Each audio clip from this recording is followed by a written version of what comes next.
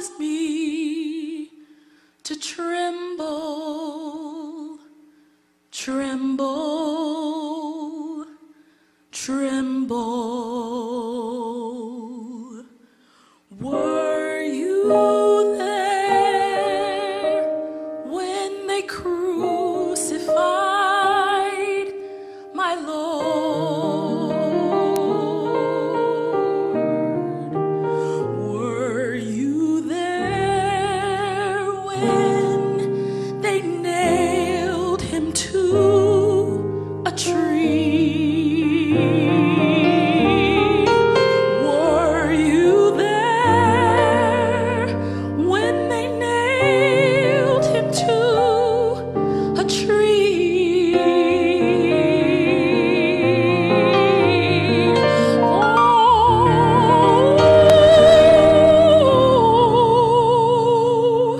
sometimes it causes me to tremble, tremble, tremble. Were you there when they nailed him to a tree? Were you there when they laid him in a tomb?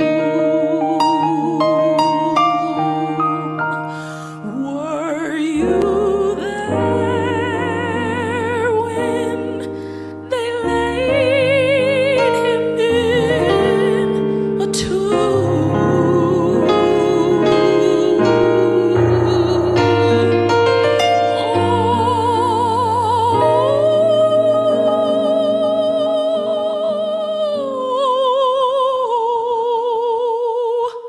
Sometimes it causes me to tremble, tremble,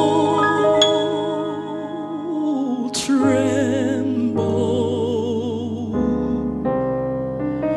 Were you there when they laid him in a tomb?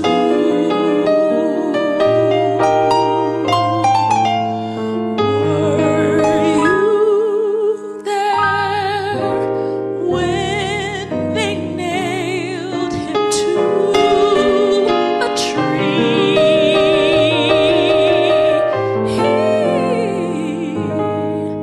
Were you there when they crucified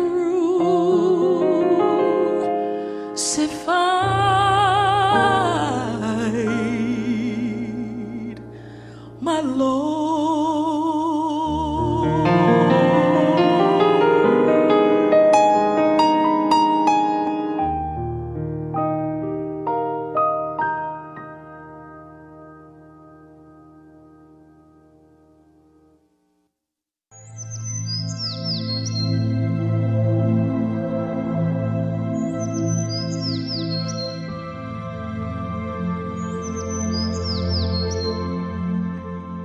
Therefore the Lord himself will give you a sign. The virgin will conceive and give birth to a son, and will call him Emmanuel.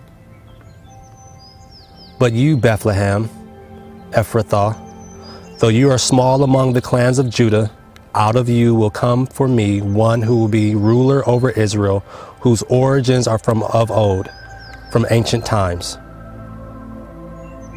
Rejoice greatly, daughter Zion. Shout, daughter Jerusalem. See, your king comes to you righteous and victorious, lowly and riding on a donkey, on a colt, the foal of a donkey. Then Moses summoned all the elders of Israel and said,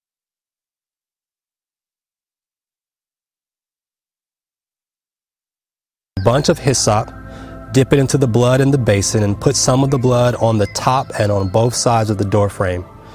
None of you shall go out of the door of your house until morning. When the Lord goes through the land to strike down the Egyptians, he will see the blood on the top and sides of the doorframe and will pass over that doorway, and he will not permit the destroyer to enter your houses and strike you down. Obey these instructions as a lasting ordinance for you and your descendants.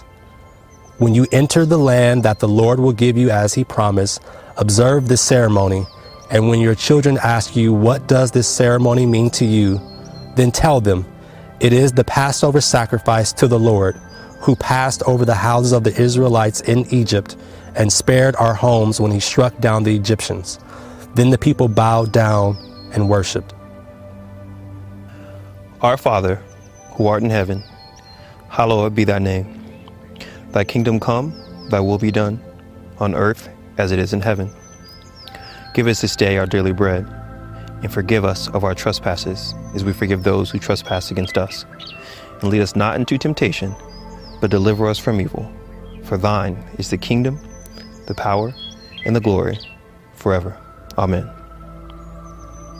For I know the thoughts that I think towards you, says the Lord, thoughts of peace and not of evil, to give you a future and a hope.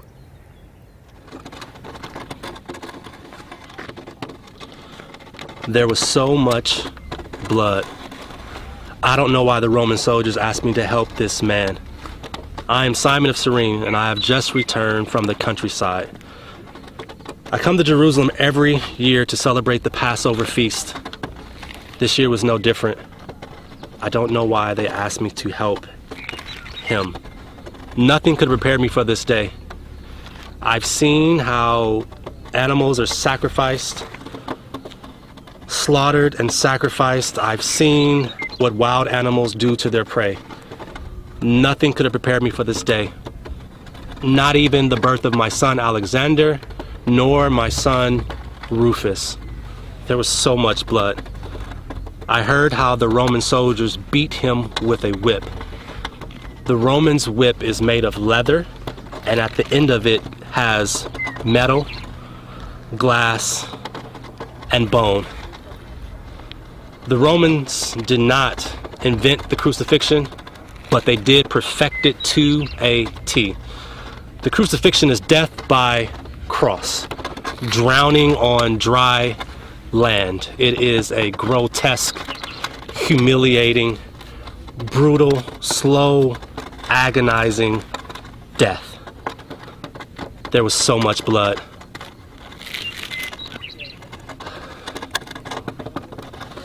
But he was wounded for our transgressions. He was bruised for our iniquities. The chastisement of our peace is upon him, and by his stripes we are healed.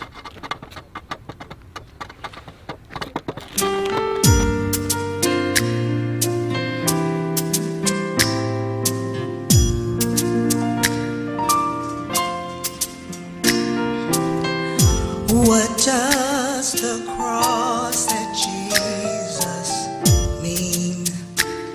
It's more than songs we sing, much more than that emblem on your chain. But it means I'm free, yes, from the chains of slavery.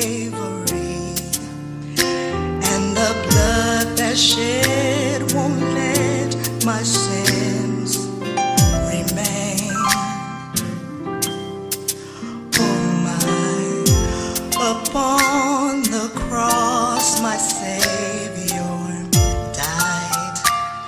The Lamb was crucified,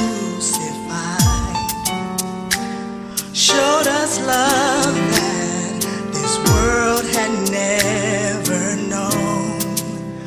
Oh, what love divine, so divine, true love you'll never find. So that we might live, love came and died alone. Well, the cross will always represent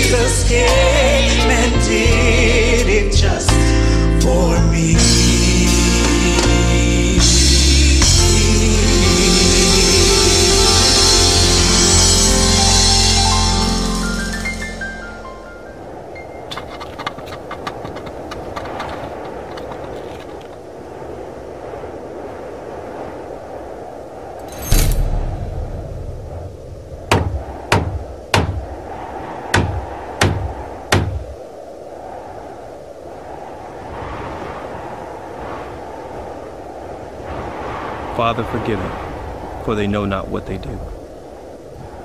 Beloved, on this day we think about our Redeemer, our Waymaker, our strong tower, as he stands on the backdrop in a climate much hotter than it is today. Perhaps the wind was blowing, maybe it wasn't, but he stands, blood-drenched, torn body, stretched out, skull is pierced to the bone. Our Redeemer lifts up his head and he says, Father, forgive them, for they know not what they do. This takes on a special meaning when you realize that what he actually said was a prayer for you and I. He no doubt looked out at the people, looked at their small minds and childlike actions, crucifying him for no reason, blaming him falsely, doing what they did to them. He spoke forgiveness. And he lifted this prayer anyhow. I'm reminded of when I was a child. My dad would take me to the parades. Oftentimes the parades would be on Broadway, and me being little, I'd want to see the celebration. I'd want to see the fire trucks and everything, but oftentimes because I was so small, I could not see anything. I remember this one time I couldn't see and I threw a tantrum. I threw a fit. I couldn't see anything and I'm yelling and screaming. My dad told me to calm down. And without speaking or thinking about what I did, he lifted me up, put me on his shoulders so that I can see. Once I was on his shoulders, I saw clearly every bit of the celebration. Beloved, that is what Jesus did for us at Calvary when he lifted up this prayer. He asked for forgiveness for you and I. Basically, he looked beyond our finite minds and he looked beyond our ability to not even understand what we were doing to him. We didn't know. And he lifted us up anyway in prayer. And my Father put me on his shoulders and I saw everything clearly. Now I see. Reminds me of the song from Aretha Franklin when she says, before I wake up, before I put on my makeup, I say a little prayer for you. Jesus did that for us. He said a prayer for us. Before we could even come to wake up and know who we were, he said a prayer for us. Before we can make up and become who we were, before you can make up your mind in who he was, before you put on your makeup to be whoever you are to be, Jesus said, Father, forgive them, for they know not what they do. He said a little prayer for us.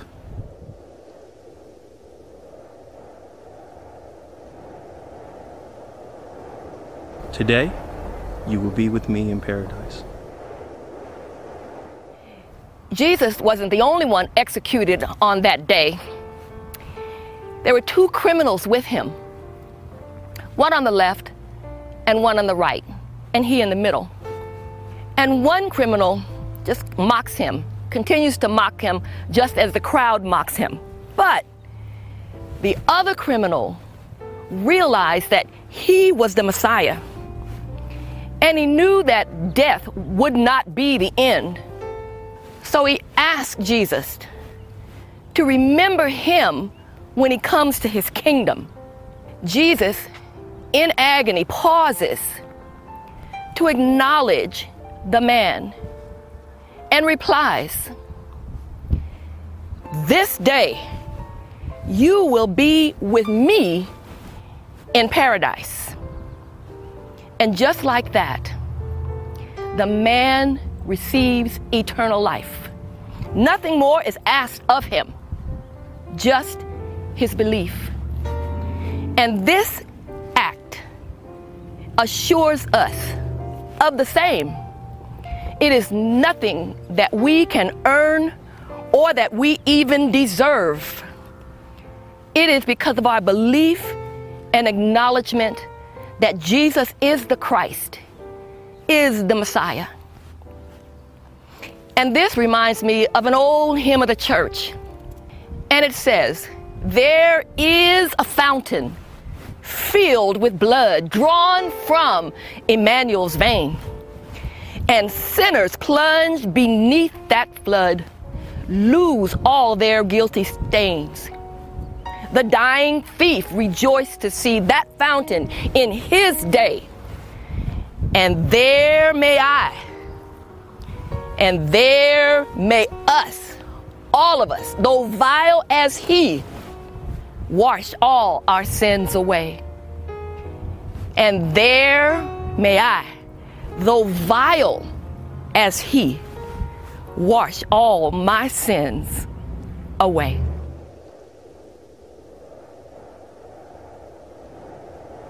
Woman, behold thy son. Son, behold thy mother. John 17:25 through 27. Now there stood at the cross of Jesus his mother's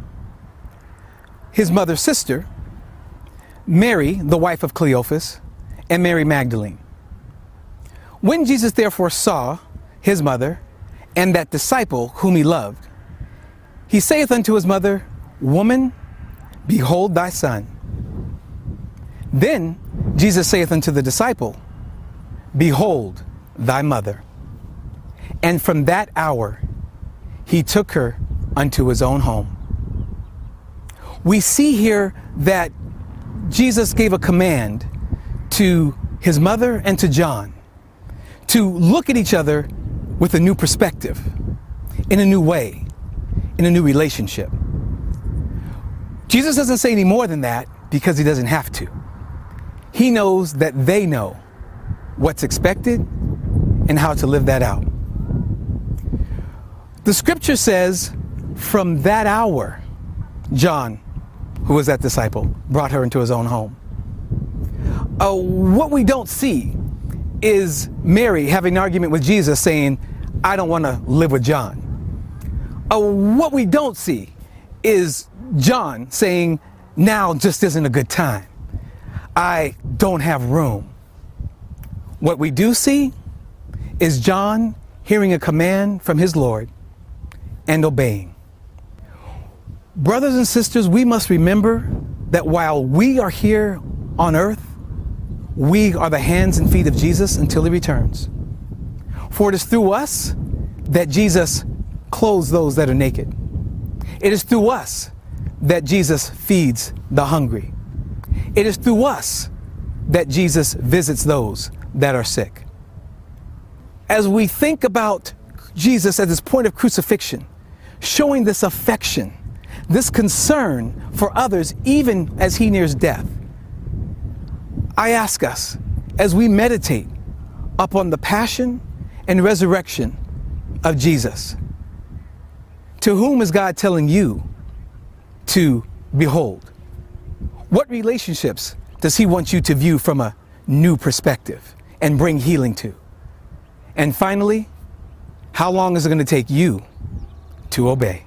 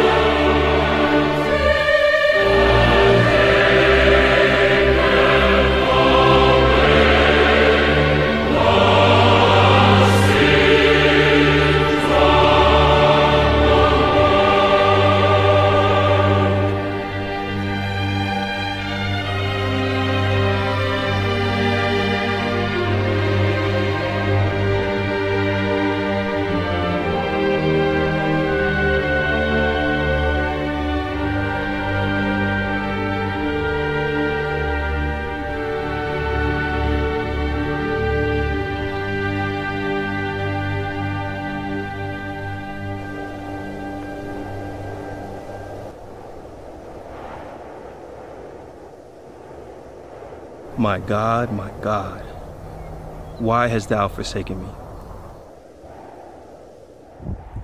Eli, Eli, lema sabachthani, which means, my God, why have you forsaken me? Where is the praise? Where is the honor? Where is the glorification of God? These words which Jesus speaks ring of agony and defeat. Our hearts break as we enter into the suffering of Jesus' world. Why? Why did he speak these words from Psalm 22 on the cross? Eli, Eli, lema sabachthani.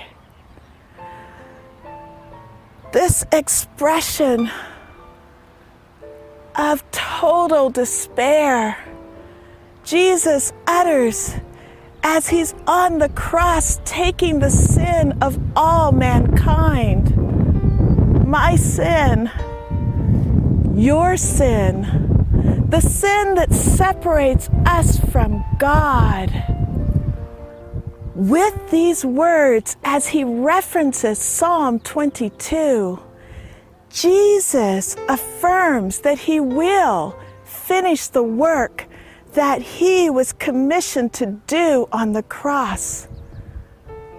The miraculous saving work of the cross.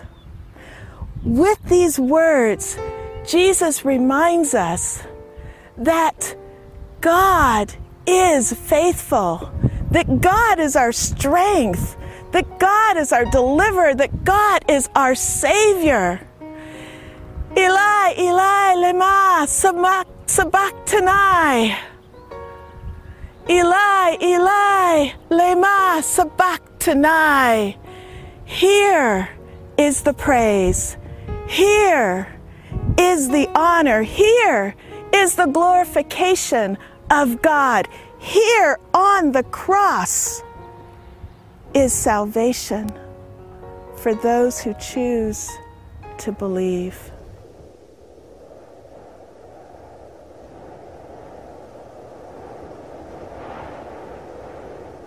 I thirst.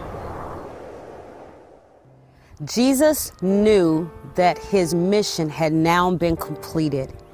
And so that scripture could be fulfilled, he said, I am thirsty.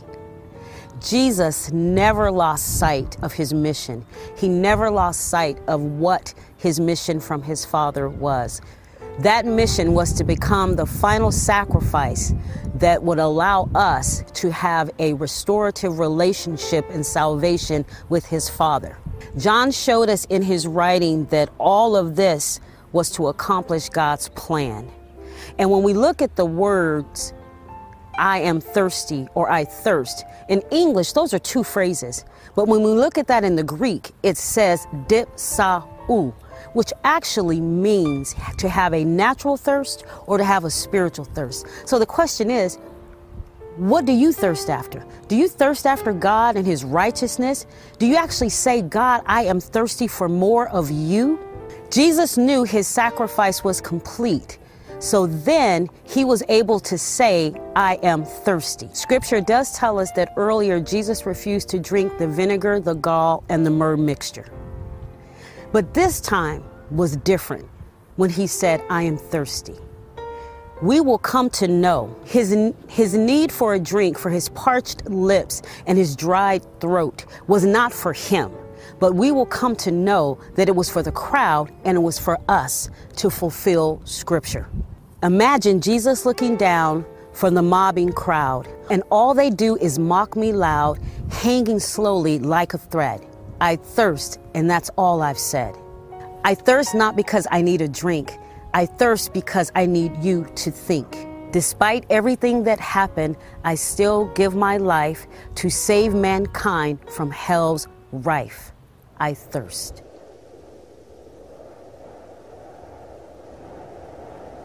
It is finished. John 19:30 says, and when he took the drink, Jesus said, it is finished. And he bowed his head and he gave his spirit up. It is finished. It is done. Jesus has been accused enough. Jesus has been persecuted enough. Jesus has been beaten and cursed enough. In his fully humanness, he had had enough. But we know that he came in the midst of his ministry as he told everyone that he came to save those that would believe in him. He came so that we would have eternal life. He came because he knew that he was going back to his Father. He had been telling everyone when he came with his ministry that he had come to save the world. He was sent by God for those to believe that in him they could have eternal life. But they didn't want to listen. They didn't want to believe. It almost seemed that the more that he told them about his ministry, the more they rejected him. The more that they heard that they could have new life in him, the more they despised him. The more that he tried to heal and raise the dead, the more they tried to kill him. Jesus could have excused himself in all of his humanness. But Jesus had a plan. He was there to fulfill God's mission. And so in his fully divineness, he stayed. It is finished. And with that, he bowed his head and he gave us his spirit. What is finished, my friends? Jesus is complete. Christ completed his work to bring forth the forgiveness of sins to all of those who would believe. And he came knowing that he would return to the Father. Can we celebrate, my friends, that Christ didn't give up as if he was a failure? Christ wasn't defeated and running to God. Christ completed his mission. Christ completed his purpose. For in God, Christ was victorious and returned back to God victorious. I am the bread of life. I am the living water. I am the resurrection and the life. I am the way, the truth, and the life.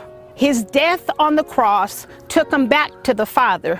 His death on the cross brought the arrival of the Holy Spirit to us, for you and for me. Jesus' death on the cross provides a new beginning for you and for me. My friends, we rejoice with this ending, for there is a start of something new. With every completion, there is a new path. What may seem to be a loss in our life with Christ can be a new chapter in our lives. In Christ, new lessons are being learned daily for God's glory. Yes, on the cross, Jesus Christ said, "It is finished," and with that, he gave up his spirit. The loss was immensely great, but the gains are even greater thereafter. My friends, let us rejoice. For Christ returned to his Father and gives us the opportunity to start a new path and return to our Father as well. God bless you.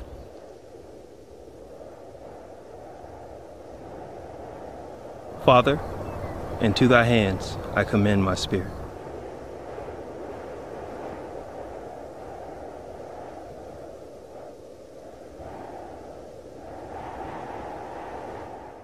Here we are, beloved, at the final word as stated from Jesus on Calvary. Dr. Luke in Luke chapter 23:46 records exactly what Jesus utters.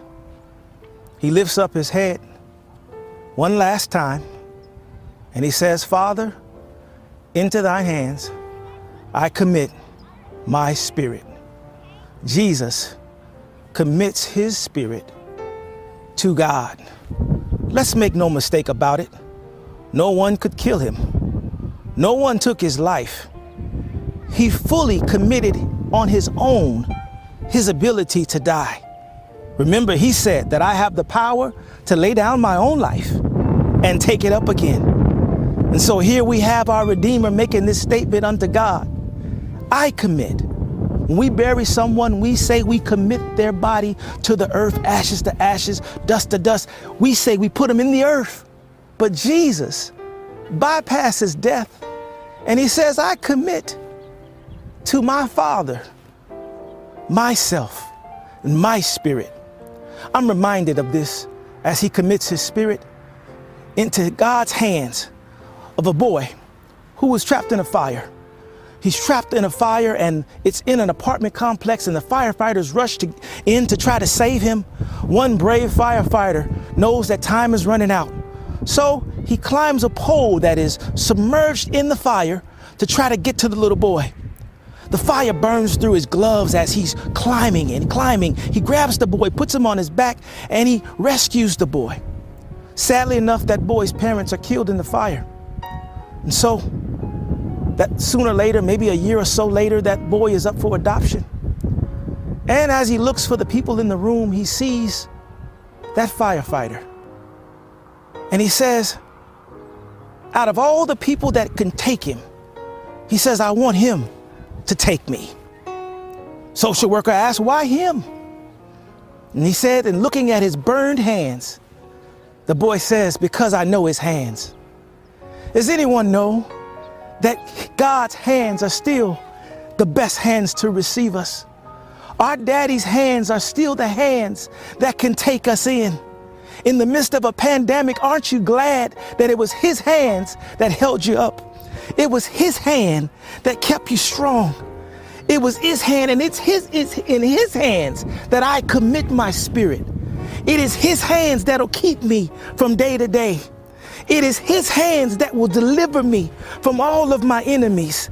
It's his hand that will do the amazing and unbelievable and inconceivable. It is his hands that will take me from day to day.